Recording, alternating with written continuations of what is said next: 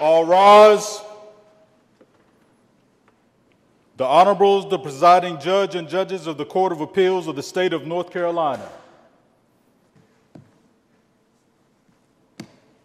Oh yes, oh yes, oh yes, the Court of Appeals is now in session. God save the state and this honorable court.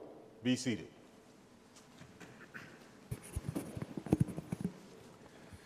Good morning and welcome to the North Carolina Court of Appeals. I'm Richard Dietz, and joining me on the panel this morning are my colleagues Judge Allegra Collins and Judge Jeff Carpenter. We're also joined in the courtroom today by Clerk Roderick McFarland and Deputy Marshal Richard Remillard. Thank you both for being here. And there's one case on the calendar this morning. That's number 22-293, Autry versus Bill Clark Homes. We've confirmed the parties are ready to proceed, so we'll hear from the appellant.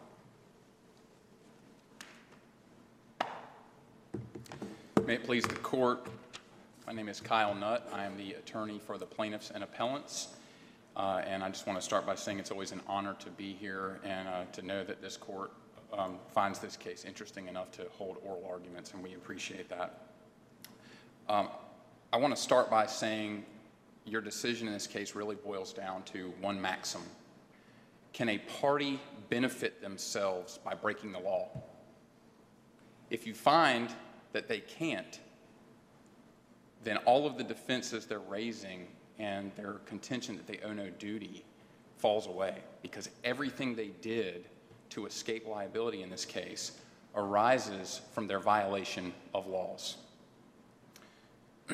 I'll start by talking about the creation of the duty in this case, since that's the crux of the issue at summary judgment. I'll then talk about the purpose of the regulatory statutes as has been asserted by the defendants, appellees. I'll then talk about the statute of repose issue they raised, and then finish with punitive damages. With respect to rebuttal time, I would like to reserve 5 minutes. In North Carolina, our courts have long held that a duty can be created in two ways: by statute or ordinance, or by the common law. The stormwater regulations in this case have the force of law. They were promulgated pursuant to statute. That body was empowered to issue these regulations to control stormwater runoff and all of the effects of that as part of a statute that embraces within it the concept of protection of public safety and property. There's an operation and maintenance plan signed by there is an operation and maintenance plan that is required to be signed by the party who is going to be responsible for the stormwater system in order to obtain a permit. In this case, the defendants never got that operation and maintenance plan signed by the responsible party. They attempted to foist that responsibility onto a homeowners association that did not exist at the time they applied for their permit.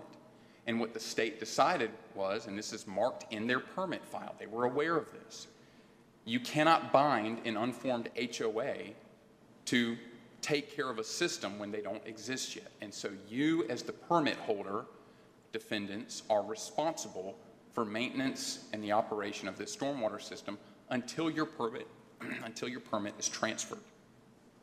So part of the regulations include a requirement that any modification to this system must be approved by, at that time it was DENR, we now call them DEQ, and my apologies if I use those two acronyms interchangeably. But you can't change your system without the engineering folks at the state blessing that. So in 2000 and in years leading up to that, this developer had numerous complaints of severe flooding in this neighborhood that they are building out over the course of many years. 2.5 feet of water in the street. It's well documented. There's no question they were on notice of what was going on in the neighborhood they were building for North Carolina families. And we are talking humble homes here. These are salt-of-the-earth people, sheriff's deputy, a factory worker at GE, a retiree who made clocks. None of these properties were in a flood zone. None of these people had flood insurance.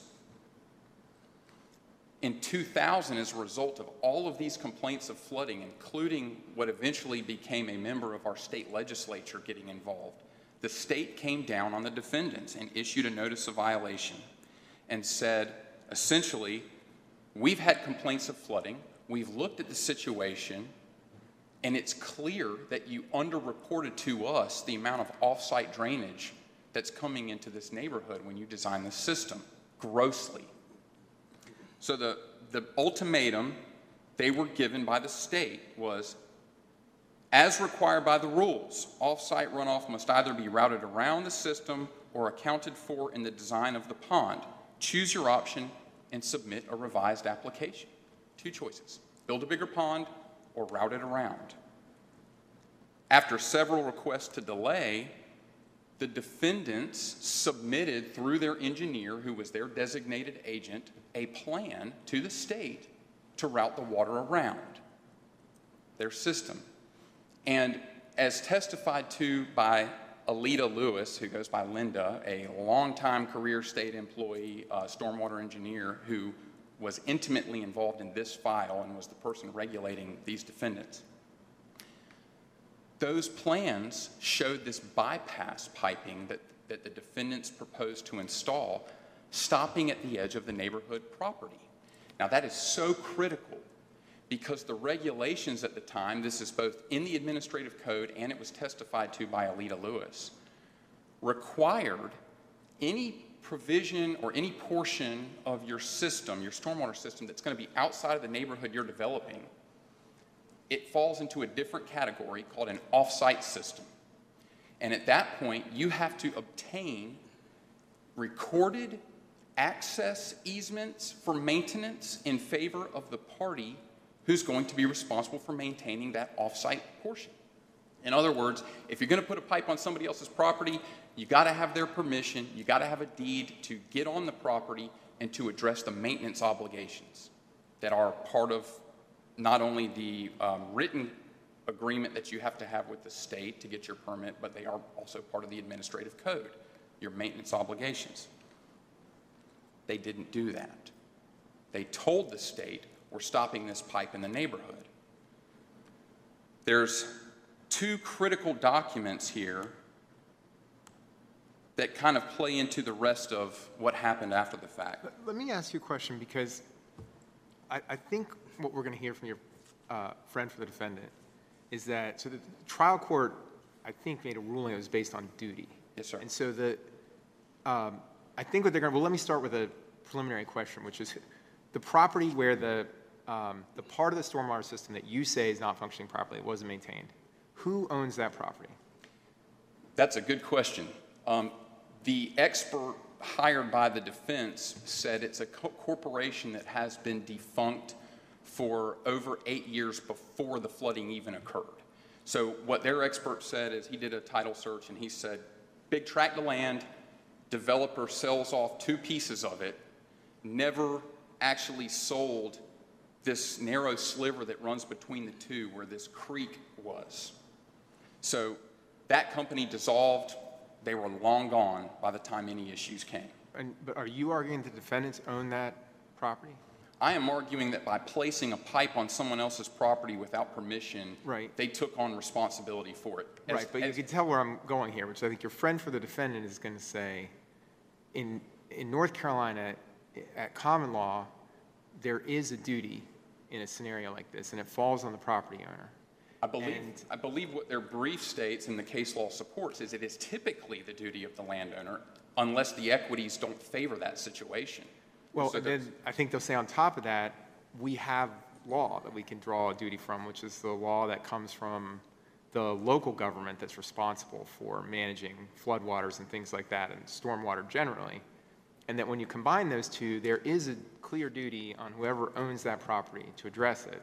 And typically, in negligence law, when we have a scenario like that, if the property owner who's responsible for this would say, yes, but there's somebody else who did this to my property and through some other principle of law, could be contract, could be a statute, has an obligation to maintain something, then I'm legally responsible for my property, but I have my own claim. I can bring a cross claim against this other party, or I can seek indemnification.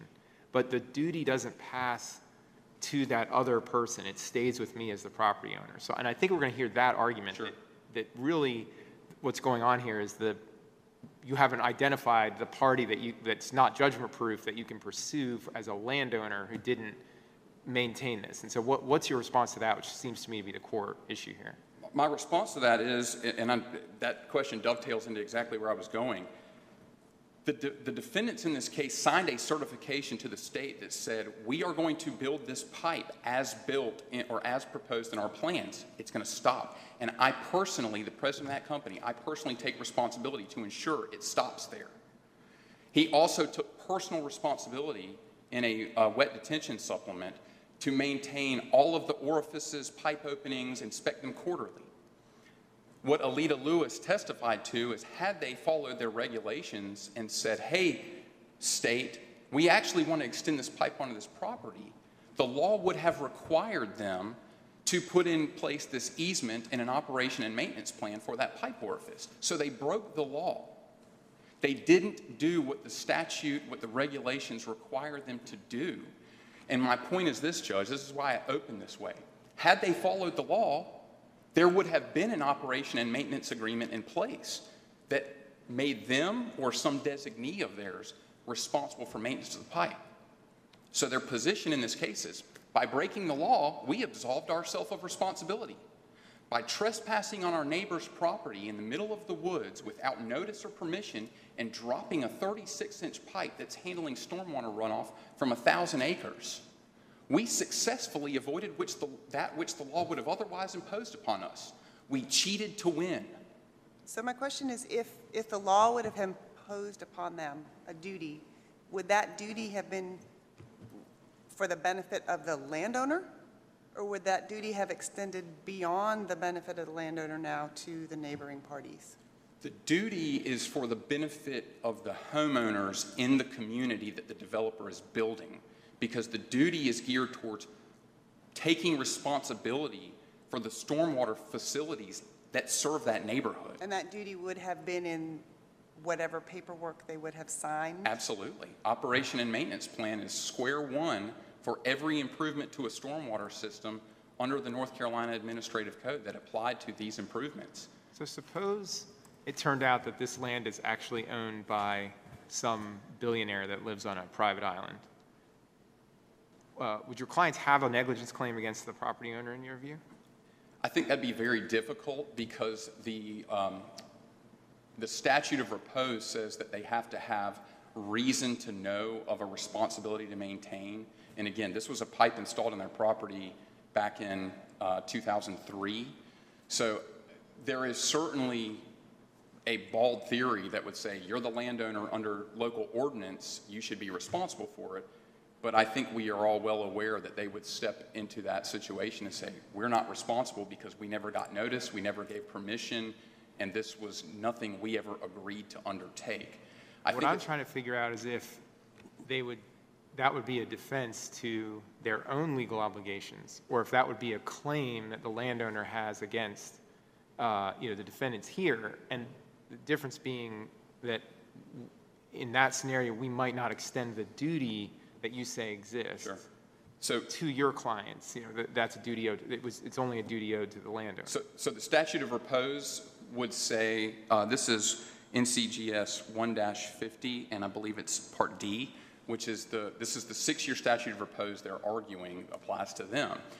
And subsection D says, if we're talking about a maintenance obligation on some piece of property that you either own or control, and it gives you very broad definition of control. It says as an owner, tenant, or otherwise.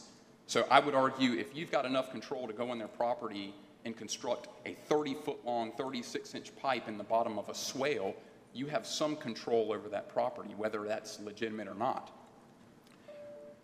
That statute of repose section, though, says the only way that you are not held to this statute of repose under a maintenance obligation is in the event such person in actual possession or control either knew or ought reasonably to have known of the defective and unsafe condition. And so your billionaire is going to say, no one ever contacted me and said, hey, let me build a 30-foot, 36-inch pipe on this narrow sliver of land buried down south in New Hanover County. And had they done that, I would have known. but without any notice from anyone, their point is going to be, do I have a duty to physically walk every square inch of my property and detect if my neighbor planted a landmine on my property? Am I now responsible for that because he didn't tell me, but somebody just happened to blow up on it? Of course not. So it's a defense of the statute of repose that they have that unequivocally, in my opinion, would have barred them, because they would have, the first thing that they would have done is stepped into court and say, no notice, no permission, no agreement, it's a trespass. Is the statute of repose say anything about what duties exist, either at common law or through statutes? I mean, aren't those two separate, kind of law? In other words, the question that we're looking at is, would there be a duty? Because if there is one, then the duty that you're arguing here, I think this is what the trial court was reasoning, might flow to the landowner, but applying that duty to these outside parties like your client is just a step too far, because what the law will do is impose on each property owner an obligation to address these sorts of issues. And then from that judgment beyond, who needs to pay after that is something that gets litigated, and we're only here because that party may be judgment-proof in this case. I don't respectfully think that that's what the law says. I think what the law says is typically the landowner is responsible for the water features on their property, but it does have a caveat to that basically says in situations or circumstances where the equities would dictate otherwise, there can be an exception to that. So what better example is there when a party without permission, in violation of the law, goes on their neighbor's property and attempts to foist a duty upon them? That is the equities here. That's the exception to the normal standards. And what I would also say, Your Honor, is they keep citing to the local ordinance as if that's mutually exclusive with any other provision of law. It's clearly not. I mean, common law says everybody who embarks on a course of conduct has an obligation to do so with reasonable attention to safety, thinking about those others in the public that are impacted. So in this case, the course of conduct they embarked on was attempting to abate a flooding situation they created. So what about your argument, your friend for the defendants, that this duty, assuming there is one, isn't about preventing flooding, that it has what's imposed by these regulations is a narrower duty to deal with pollutants and the sorts of things that DEQ is typically addressing, and so that the duty doesn't extend to something like that? I respond that with a rhetorical question. The duty to maintain is undeniable. They don't deny they had a duty to maintain this system.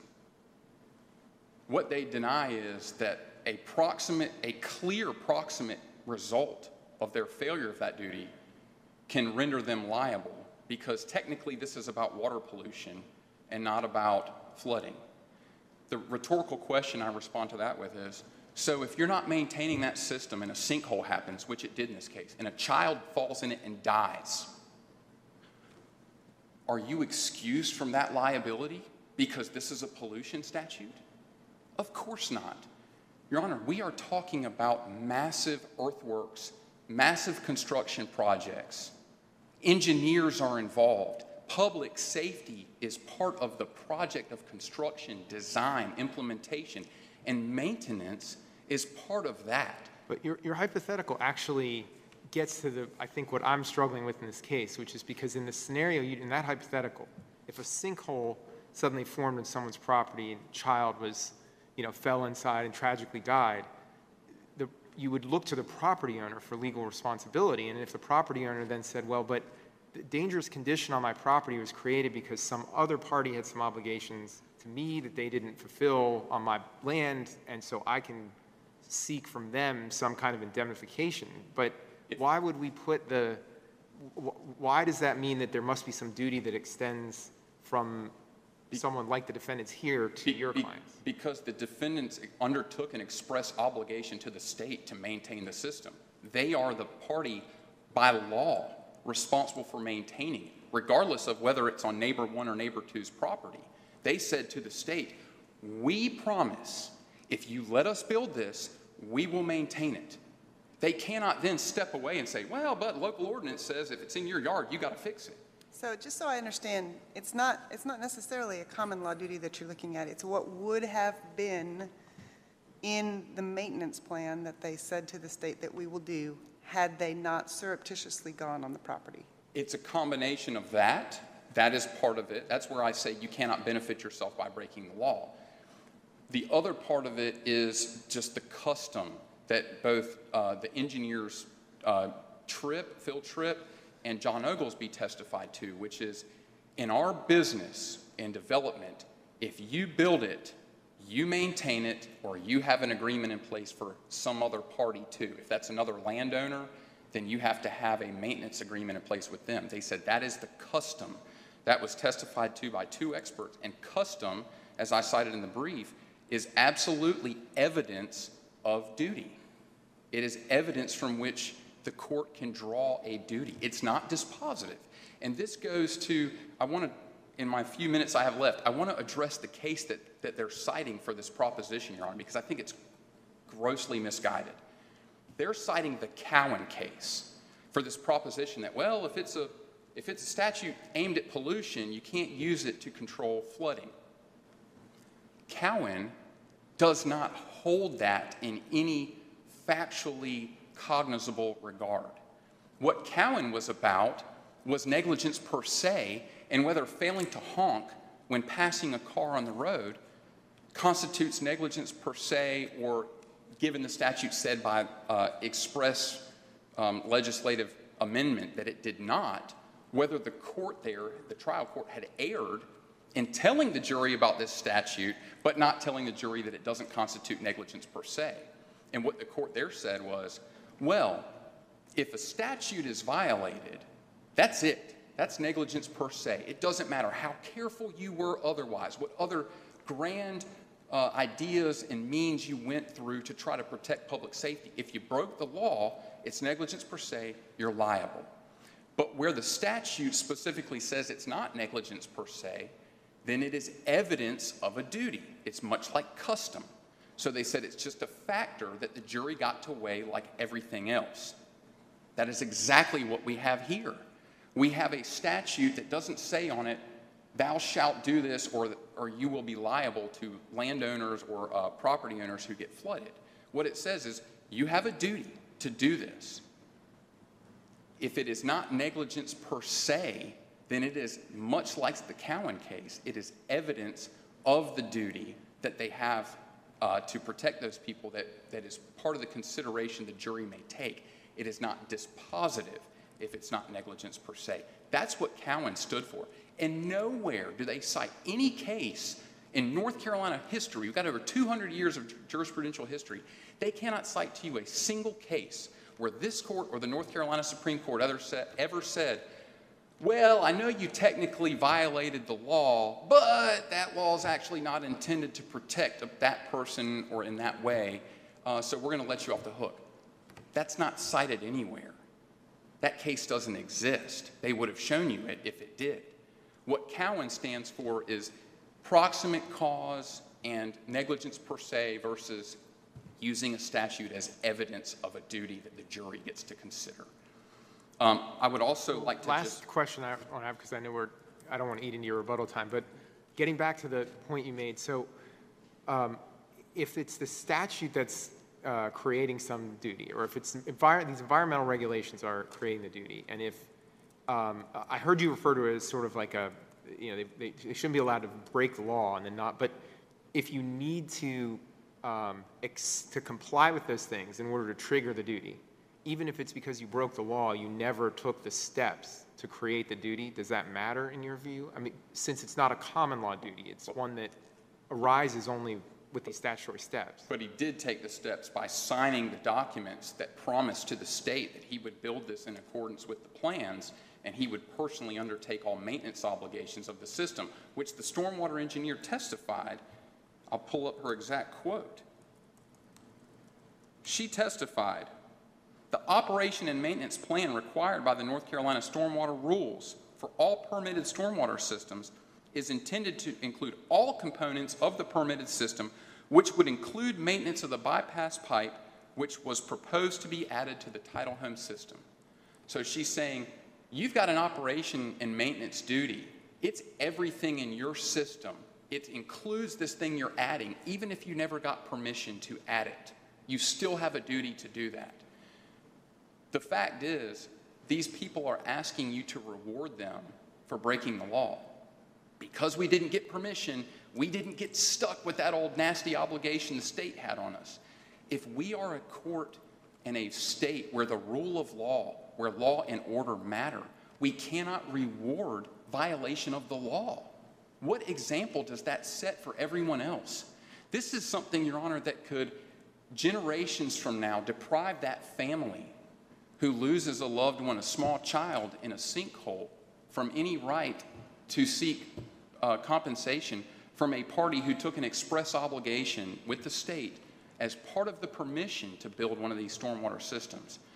There is great and lasting impacts that will come if you sanction or approve a violation of the law to protect someone violating it. I also want to just touch, I have a couple seconds, on the punitive damages issue.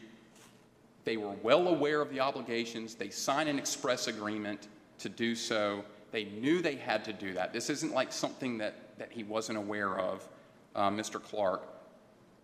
They knew there was a history of severe flooding before this bypass pipe. They knew that the bypass pipe was installed to address that flooding, and they all testified. Everyone asked, said maintenance was critical to prevent the failure of those improvements, that bypass pipe, and they never lifted a finger. The guy who certified to the state he would ensure it was built as proposed and would ensure the maintenance obligations testified he never once stepped foot on the site, never once went out there, never once sent anybody to take care of it, and it never was. And 11 North Carolinian citizens had 4 feet of water in their homes because these people broke the law and because he didn't do what he was obligated to do, what he knew he was obligated to do, and what he knew if he didn't do was likely to result in harm to these people. Thank you. Thank you, counsel. We'll hear from the appellee.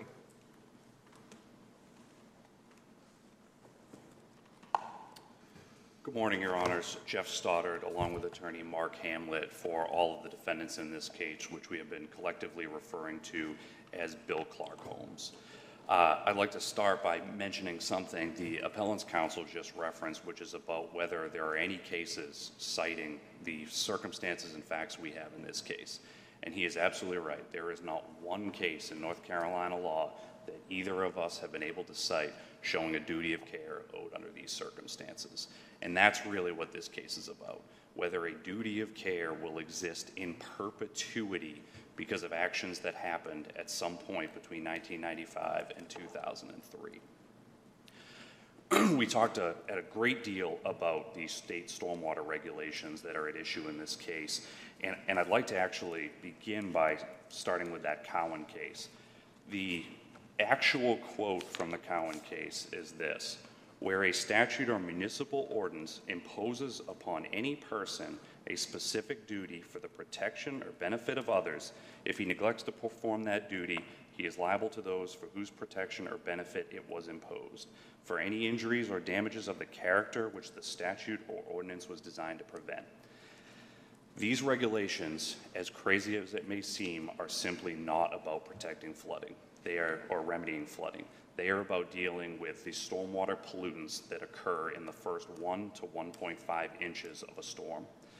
The appellants, and excuse me, I'm probably going to say plaintiffs because we've been living this case for years and it's sort of ingrained in my head at this point, but the appellants obtained an affidavit from Linda Lewis. She was the state stormwater guru who was in charge of administering this program, in charge of dealing with the concerns in Title Home Village, and her affidavit to plaintiff's counsel makes clear that there is no authority for flooding and that these are about 1 to 1.5 inches of rain because that's where the pollutants are. The statute that sets forth or allows these regulations to be promulgated is very crucial to the understanding of this case. The statute is printed in its entirety in the appendix page 6. And you can read this, or excuse me, I'll read it to you. I won't be directing you guys to take any actions here. I'm only going to read brief parts of it because it's a statute, as you can imagine. It is hereby declared to be the public policy of this state to provide for the conservation of its water and air resources, It is the public policy of the state to maintain, protect, and enhance water quality within North Carolina. It is necessary to administer a complete program of water and air conservation, pollution abatement. That's what this statutory and regulatory scheme is really about. So I understand the argument from your friend to be that there's no dispute that that is the intent of these regulatory provisions, but that the idea is there was a duty then. And if there was a breach, they've established the proximate causation, because had that breach not occurred, you wouldn't have had the stormwater flooding issues. Now, maybe that's not the maintenance obligations are for something else other than preventing that damage, but nevertheless, the breach of the duty proximately caused that damage. So what's your response to that? I think my first response to that question, Your Honor, is that we are really not here on the issue of proximate cause. The issues involved in this case that are before the court are duty, statute of repose, and whether there was any evidence of willful or wanton conduct to toll that statute of repose. The breach issues, I think, would be a factual issue if a duty was ever found, and that would be a battle of the experts type of situation. What amount of water flows through what size of pipe based on rain intensity data. I think what the focus of this argument, is certainly the focus of my brief, is the issue of duty of care. But the question I was getting at is, so do you reject your friend's argument that at a minimum there must be a duty to undertake the maintenance in order to prevent the pollution concerns that are in the statute? It's a very good question, Your Honor. As I ruminate on the details of that, the issue with the duty in the 1 to 1.5 inches of rain is that that's not what occurred in this case. If the people of Tidal Home Village had repeated 1 to 1.5 inches of flooding over the course of 10 to 15 years, and some children developed mold problems, that would be the type of harm that the statute was designed to prevent. If dogs and people had been injured by pollution that had remained on the roadways or in their grass, that would be the type of harm the statute was designed to prevent. And the reason the arguments you just gave would be either breach or causation, not duty. And what I'm trying to figure out is if the trial court is saying there's no duty here, did it reject, and I'm not saying that the court was wrong to do so, but did it reject the idea that the DEQ regulations can ever impose a duty that sounds toward, on residents of our state? That's the question I'm getting. Or do you think there is a duty here, it's just not one that's applicable in these facts? I think that's sort of what I was trying to get at, and perhaps you said it more eloquently than I have, which is that the duty created by these statutes is to protect against flooding. And the reason that's so is because those pollutants are in the 1 to 1.5 inches of rainwater. These state statutes have to cover everywhere from Asheville down to Charlotte, down to Wilmington, and they get dramatically different rainstorms, dramatically different building concerns. And what might work in one of those places doesn't work in the other, which is exactly why the state says we're only dealing with water quality and we defer to the local governments to deal with water quantity issues, because what Wilmington needs might be dramatically different than Asheville. And that's a transition to exactly what all of the witnesses and all of the ordinance in this case say, which is that all the duties, as you pointed out earlier, Your Honor, rest with the property owner.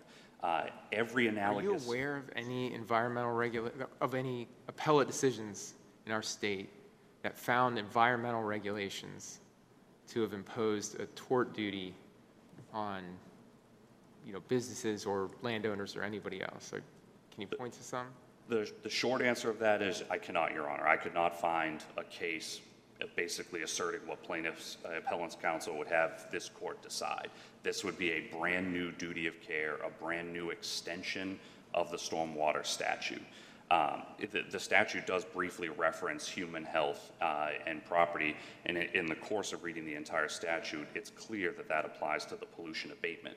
If the court decides that the language human health and property damage is so broad, then this type of statute could be used in virtually every single case ever. Almost every statute is going to be enacted to some degree because it impacts either human health or property. Well, that was going to be my next question to you. It's just, if we concluded that this environmental regulation can do that, would there be some, can you think of some constraining principle that would prevent our precedent from transforming all environmental regulations into these types of duties? I mean, is there anything in your view special about the regulation that your friend is relying on here to create this duty? That's the danger of this case. That's the danger of imposing a brand new duty of law that does not yet exist. This court, this panel, will have a difficult time outlining exactly where that terminates and where it doesn't. I would encourage the court to look at the terms of the statute itself, the regulations that were in effect at the time of Florence, and they all say that this is about water quality, not water quantity. And that's where the interpretation of the regulations and their applicability should be limited to by the plain language of the statute and the ordinance themselves. So I want to talk about moving to the ownership of the property. And our law generally says that the owner is responsible for the maintenance, or if there were an actual easement, that the easement owner would be responsible, at least for the maintenance for their use, correct? Correct. But in this case, the allegation is that there is no easement and that the owner had no idea that this was there. So does that mean that there's no duty by anyone to maintain? The duty to maintain rests in this case with Armstrong developers. Why? If they didn't know that this pipe was there, how can you impose a duty upon someone to maintain something they don't know is there? Professional engineer Philip Tripp was the stormwater engineer. He's based in Wilmington, North Carolina. He's been there for 35 years. He was doing the stormwater engineering for the neighboring development, Kirkwood at Arundel. And he testified that when he was asked, let me try and organize that because I don't have the deposition testimony right in front of me, but it is in the supplement. He was asked about this very question, and what he said was this would have been a massive construction undertaking that you would not be able to hide. Yeah, but isn't that a question of fact? I mean, aren't we here, if we're viewing the facts in the light most favorable to the other side, that's a question of fact. And if in fact, if we're looking at the duty of law, right, and they did not know it was there, then who is responsible for it? So, Your Honor, you raised two questions, and one transitions to the second part of this argument, which is the statute of repose. And I don't want to ignore your question on duty, but I think that the statute of repose issue guides our answer to that question. The first 17 pages of the appellant's brief talks about facts that happened in 1995 to 2003. In the year 2000, engineer J. Ward Andrews was employed by Bill Clark Homes, or contracted with by Bill Clark Homes, to design this pipe. As appellant's counsel noted, he called for the pipe to terminate at the Title Home Village boundaries. Then nothing happened for 3 years. 3 years later, Philip Tripp, on behalf of the neighboring development, Kirkwood and Arundel, which Bill Clark Homes had no involvement with, they, to satisfy concern with the DOT, also submitted plans for a pipe and a weir box in this same location. Attorney Tripp's design called for that pipe to go a couple hundred feet into that ravine. It was built 30 feet into that ravine, so some number like that. Mr. Tripp, on behalf of Kirkwood and Arundel, wrote letters to the property owners saying, as part of an agreement between Kirkwood and Arundel and the Department of Transportation, we will be placing a pipe in your property. Mr. Tripp testified at his deposition in this case. He did not know why J. Ward Andrews' plan was not implemented, but nothing happened until we put the pipe in 2003. Mr. Andrews died in 2009 or 10. John Connor was the Title Home Village construction supervisor. He has also passed away. If this case had been brought within the 6-year statute of repose, Bill Clark Homes would be able to answer these questions. They'd be able to answer what happened with the permission and Armstrong developers. They would be able to answer who exactly put the pipe in, who put boots on the ground. The record from the prior hearing contains a statement about this very issue. And appellant's counsel stated, "We have never contended that Bill Clark was out there with a shovel. We have never contended that they were the sole people doing this project." And that's what makes it so hard for Bill Clark Homes to defend itself in this case, and the reason the statute of repose exists. we have lost witnesses, we have faded memories. Mr. Tripp could not recall exactly what had happened in terms of meetings during Right, so sorry to interrupt you. No, please. So a hypothetical, this is brought within the statute of repose, and the allegation is that it was surreptitiously, without the knowledge of the property owner, Bill Clark Holmes installed this pipe, and property owner didn't know it, they didn't have an easement. Who's responsible for maintaining the pipe at that point? The witness testimony, in particular, Mr. Tripp's again guides this, and he said that typically the pipe would be maintained by all parties benefiting from the installation. So if this pipe had flooded in that time, theoretically that maintenance obligation would be some combination of the people who placed the pipe, whether Bill Clark Holmes, Kirkwood at Arundel, Armstrong developers who would have existed. They dissolved in 2010, so if this case had been brought by 2009, they would have been in existence. The HOAs themselves, and then potentially whoever else benefited from the placement of this pipe. And the key with the statute of repose is that all those parties would be able to summon the necessary witnesses and evidence to actually outline who might or should be responsible for the placement of that pipe. So where does that legal duty come from? If you're then saying it belongs to all of these people, not just the party who installed the pipe illegally, surreptitiously, where does that duty come from? That duty of care would arise by the broad common law duty of care that when you act, you have a duty to act reasonably. That sort of black letter law torts 101 statement, it would arise from that. And that's what is so important about the statute of repose, is that the statute of repose outlines the terminus of that liability. And the argument here today to permit a duty of care to exist under these circumstances is one that would exist in perpetuity in violation of the statute of repose. There's some case law out there that says that only the legislature can create exceptions to the statute of repose, not the courts. And I say that with the utmost deference to the courts, but ultimately what the statute of repose requires is that these cases be brought within 6 years of the last act or omission, which in that case would have been the placement of the pipe in 2003. Wouldn't it be an ongoing maintenance duty that's sort of an ongoing statute of repose movement there? Your Honor, the appellant has very artfully crafted and styled this case as that. And the defendants would submit that to create an ongoing duty of repair would eviscerate the statute of repose. The statute of repose was enacted for the purpose of incentivizing growth and development in North Carolina.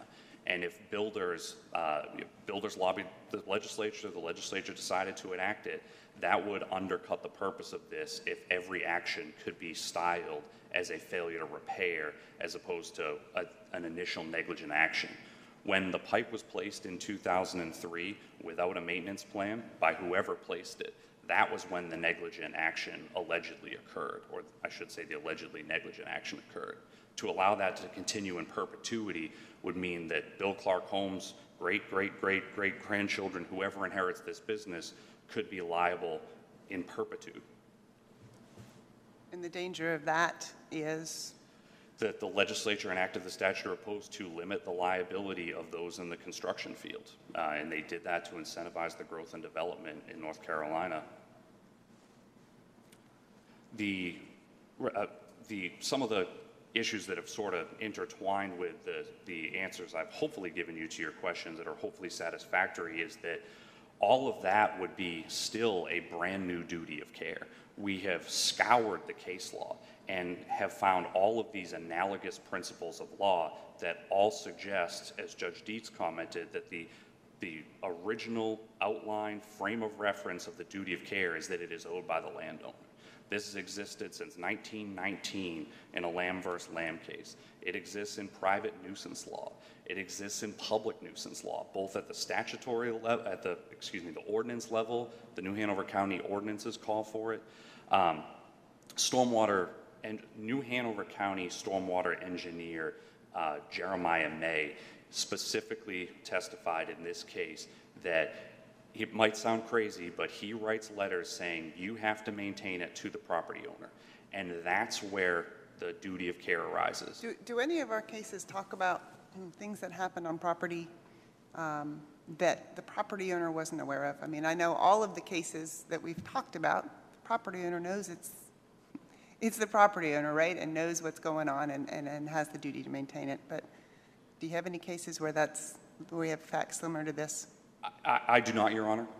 You know, as I just mentioned, we had to scour back case law to 1919 to find analogous principles of law, because neither appellant's counsel nor myself has been able to find a case that dictates your outcome today.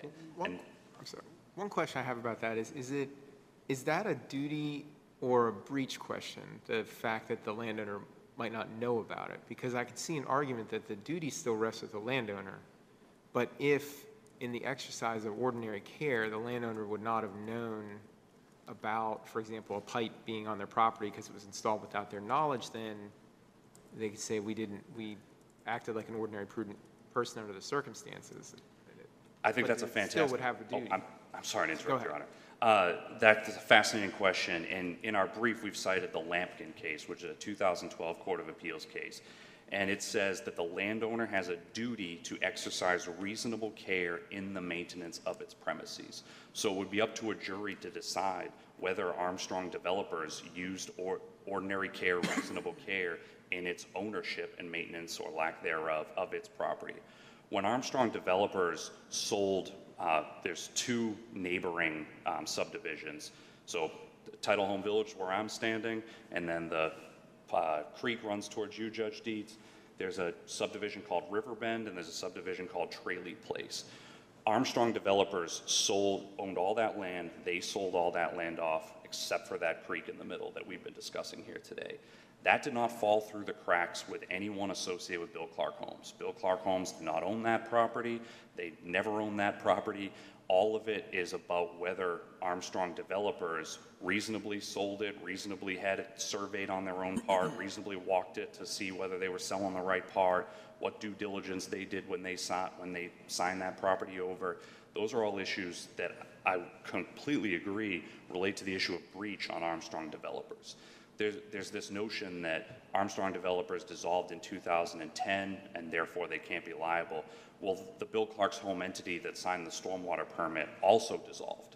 And there's sort of an interesting juxtaposition that would have to be decided to determine that Armstrong Developers can't be liable for it as a dissolved corporation, but, and forgive me, there's a few different Bill Clark home entities there. Whichever one signed the permit is also no longer dissolved and is still liable on the hook for it.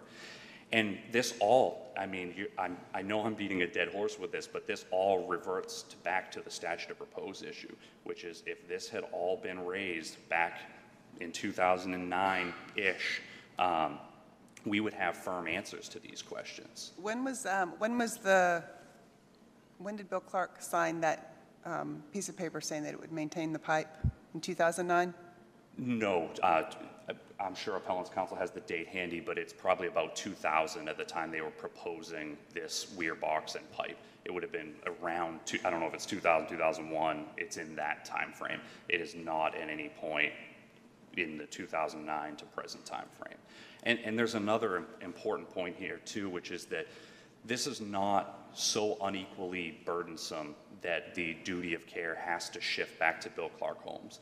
The Homeowners Association, of which the plaintiffs were a part of, was conducting stormwater maintenance of its pond. And there was another feature there that it was maintaining. And while it may not have known about this pipe, it had the ability to maintain it. And whether the HOA should have been made aware of that pipe, again, would have been an issue that occurred in 2000 to 2003 that would have involved all of the parties we've been discussing. The other issue with this is that the reason this stormwater permit retained with Bill Clark Homes and not with the HOAs is because there's two HOAs. One was Title Home and one is Title Home Village. One of the presidents failed to sign the transfer form, and then it just got lost with the state regulations. And for that to happen, that, again, did not fall through the cracks with anyone at Bill Clark Homes. That fell through the cracks between the HOAs and the state stormwater regulation. So to allow a duty of care to exist under these stormwater regulations, which are about controlling pollutants and protecting surface waters, under these facts, it again just goes back to this statute of repose issue. One of the issues raised by plaintiffs' reply brief was that the statute of repose was not actually in the motion for summary judgment, and I wanted to address that briefly just so that your honors know it's properly before the court. The defendants at the motion for summary judgment stage submitted a comprehensive memorandum of law, and it cited the phrase statute of repose 34 times. In the transcript, I counted it the other night, the statute of repose is referenced 12 times. This issue was litigated extensively below. The plaintiffs' appellants were aware of it prior to the hearing. They had a full opportunity to argue it, and the defendants would submit that the issue of the statute of repose is properly before the court. The only way the defendants can toll the statute of repose is two sections in the statute itself. And the first is the statute of repose cannot be asserted by someone in actual possession or control of the land, which goes back to the arguments I've been making before you for the last 25 minutes. The legislature clearly understands and has taken into account the purpose of ownership and control of the land. And the only other way to toll the statute of repose is for the plaintiffs' appellants to prove fraud or willful or wanton conduct. And I won't read the whole language of what willful and wanton conduct is, but we're all familiar with it. It requires this heightened standard of deliberate misconduct, deliberate violations of the law. And the plaintiffs' appellants have just failed to set forth facts that actually support that. The fact that they were aware of flooding and aware that a pipe existed does not mean that they placed the pipe, does not mean that they deliberately placed the pipe in violation of the law. In fact, the state was saying that whether it was the DOT or the Stormwater Department of Environmental Quality, they were saying this pipe needed to be placed. That pipe was not placed in deliberate violation of the law. I've just two questions. Number one, would the HOA's duty to maintain that pipe extend to the pipe that's not on the property? Fascinating question, Your Honor. I don't know the answer to that question. I think that the issue with that is that it would really depend on what they were told and when they were told and who they were told. And one of the reasons that Bill Clark Homes cannot summon the evidence to show that a maintenance plan was discussed or that became part of their stormwater permit is because of this confusion in 2000 to 2003, in which it became clear that Kirkwood and Arundel is the one that actually placed the pipe. So if Kirkwood and Arundel placed the pipe, they would have no obligation to tell the HOA that they placed the pipe because they did it for the DOT and maybe they told their own subdivision. And that's why I can't answer your question. Okay. My other question is, we're talking about willful and wanton, and you said there's, I mean, is it a question of fact whether Bill Clark placed the pipe? So that is a very interesting question. The answer to the complaint in this case admitted that Bill Clark Homes installed or caused to be installed the pipe. Okay. We moved to reconsider that answer in light of Mr. Tripp's testimony that we installed the pipe for Kirkwood and Arundel. That motion was denied, and that is not on appeal. So the placement of the pipe is not, I'm reiterating these facts about Kirkwood and Arundel, not to show that Bill Clark Homes didn't benefit from the pipe being placed or didn't need the pipe being placed to satisfy the state stormwater regulations, but that whether they committed some malevolent misconduct deliberately in violation of the law is guided by the fact that we'll never know what really happened during that time. The only testimony, the only actual evidence is Mr. Tripp saying we placed the pipe on behalf of Kirkwood and Arundel. So we are stuck with the admission that we caused the pipe to be installed, but as plaintiff's counsel noted in the transcript that's contained in our appendix, they have never contended that Bill Clark Homes put shovel to ground. Okay. So if they caused the pipe to be installed and Bill Clark Homes knew that it was different than what they had proposed, correct? They proposed that the pipe would end at the property. I mean, just taking all these allegations in the light most favorable, right? In the light most favorable, that is correct, Your Honor. And they knew that they had, if they had installed it correctly, they would have a maintenance plan that they would have to deal with, correct? Yes, for the Okay. purpose of preventing pollutants. Okay, but still, they had a maintenance plan. So it's your contention that the maintenance plan was solely for the pollutants and that there was no other reason for it? The reason that's important is because that would guide what the maintenance plan required. If this pipe was still able to move the first inch to an inch and a half of rain, given that it's a 36-inch diameter pipe, then the state stormwater system would have still been satisfied. And that's why it's so important for it to be limited, that a statute can only set the duty of care when that's the type of harm the statute is designed to prevent. While we're talking about this willful or wanton case, the appellant's brief cites 4 cases that I think are tremendously helpful for guiding this punitive damage issue.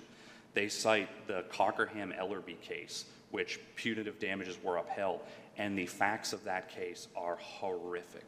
It is a domestic violence case in which mother breaks up with father, they have a daughter, father keeps threatening to kill the mother keeps calling the police, calls them repeatedly.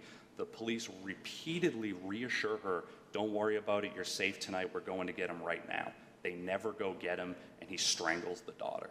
Punitive damages are allowed in that fact pattern.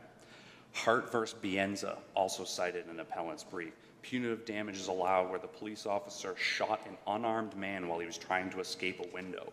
And the officer then held an assault rifle to the, I don't even know that he was a criminal, suspect's head.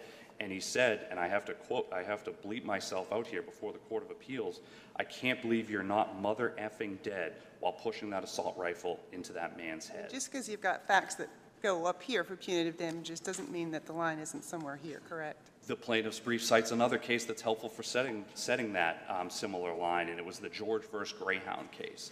And it was a driver fell asleep. It appeared the driver had fallen asleep, and 3 different passengers shouted, look out, look out, look out. And he did not look out, and he drove straight through a camper in front of the people. And the court there says that punitive damages were not allowed. The Court of Appeals said summary judgment on punitives was appropriate there, where there were 4 specific warnings. If we had a case here where for 15 years, between 2003 and 2018 during that storm, someone had sent a letter every other week to Bill Clark Holmes saying, we need you to get out here, we need you to get out here, we're having flooding, this might be a different case. But there was radio silence for 15 years. All of the witnesses have been lost, and for those reasons, we submit that there's no duty of care owed here. Even if a duty of care can be found, it is barred by the statute of repose.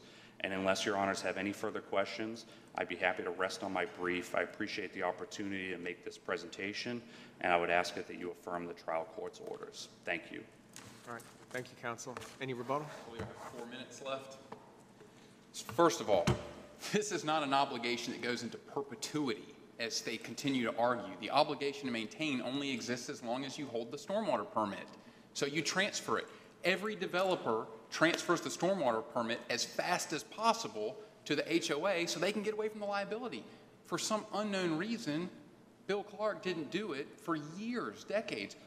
Why? Because they didn't follow the law to be able to do that, because they never incorporated built-upon area limits in their deeds that they were required to do by their permit, with the state telling them, you have to go fix this issue. You're selling property without what you agreed you'd put in the deeds, and these people can build out their entire lot. So you got to build a bigger pond, or you got to go get them to sign a new deed restriction.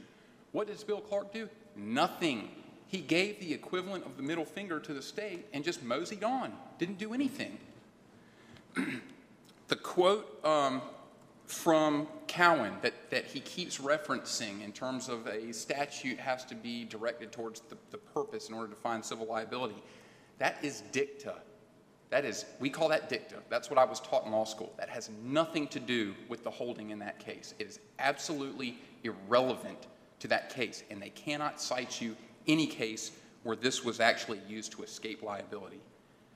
Maintenance of the system is not just about pollutants. It's about keeping the system from failing when everyone knows if the system fails, the people flood. You can't take Mother Nature and reroute rivers and streams, and man takes on this incredible hubris that we can control Mother Nature. and not understand that if you don't take reasonable steps to ensure it functions properly, calamity might happen. These are engineers. The testimony from John Oglesby, the engineering expert we hired, was like, listen, when you're building stuff like a stormwater system, you're not just thinking about the 1.5 inches of runoff. You're thinking about things collapsing, people dying, floods happening. That is part of all of the analysis. To look at this in the vacuum of, well, the statute's about pollutants, ignores the reality that our state is always concerned with public safety. And part of the reason our state has engineers that look over the shoulder of these permit applicants is to make sure they're not building a system that's going to hurt someone. That's why we have maintenance obligations. He talked about mold problems. I can assure you there was mold in these houses that had 4 feet of water in them. So if that's enough, if they concede that's enough to attach liability, we got it. We satisfied it. It's in the record. We put that evidence on. There was a benefit not to the property owner where this pipe terminated. This dissolved corporation got nothing out of this deal. Who benefited? Bill Clark Holmes, the person who was under the threat of a notice of violation from the state. They had a letter that said, fix this problem or else we're suspending your right to issue certificates of occupancy. So this whole thing, the reality is it was about flooding from the beginning. Everything else is misdirection, ladies and gentlemen. This was all about flooding. The state stepped in and said, you're causing flooding, your system's insufficient, do something to address it, or else we're taking away your right to issue certificates of occupancy. So Bill Clark steps up to the plate, their engineer proposes the plans, and they admit in their answer that they caused the pipe not just to be installed, they admitted that they're the ones who had it go 30 feet beyond the border. That was the answer.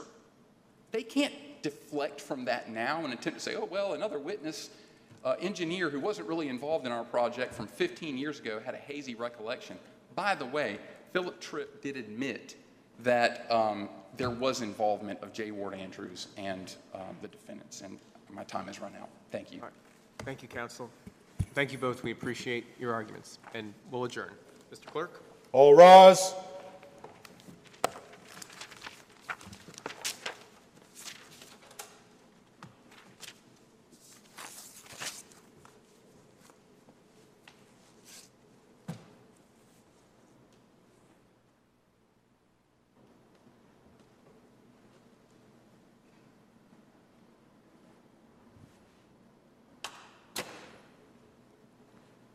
This session of the North Carolina Court of Appeals is now adjourned. Good job, buddy. Good job.